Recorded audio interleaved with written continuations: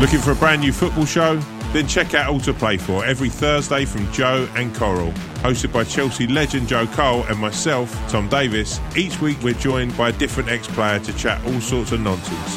From crazy dressing room tales to big match previews, there's something for everyone. So far we've had the likes of Alan Shearer, Wayne Bridge, Jason McAteer, and there's loads more on. Here's a little taster. Mick McCarthy turns around and he goes, right, Roy, he said, you've done this newspaper article. Roy, puts his chair back and basically just goes on this, mad, defence until he turned around and went, you're a shit coach. And you know when, it goes past that point of, this ain't coming back, this. Yeah. Yeah. The next thing, he stands up and he just goes, I'm going home. And he literally walks out the door and slams it.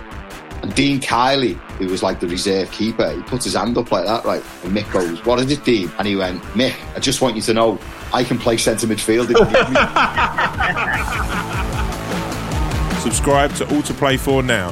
Available wherever you get your podcasts.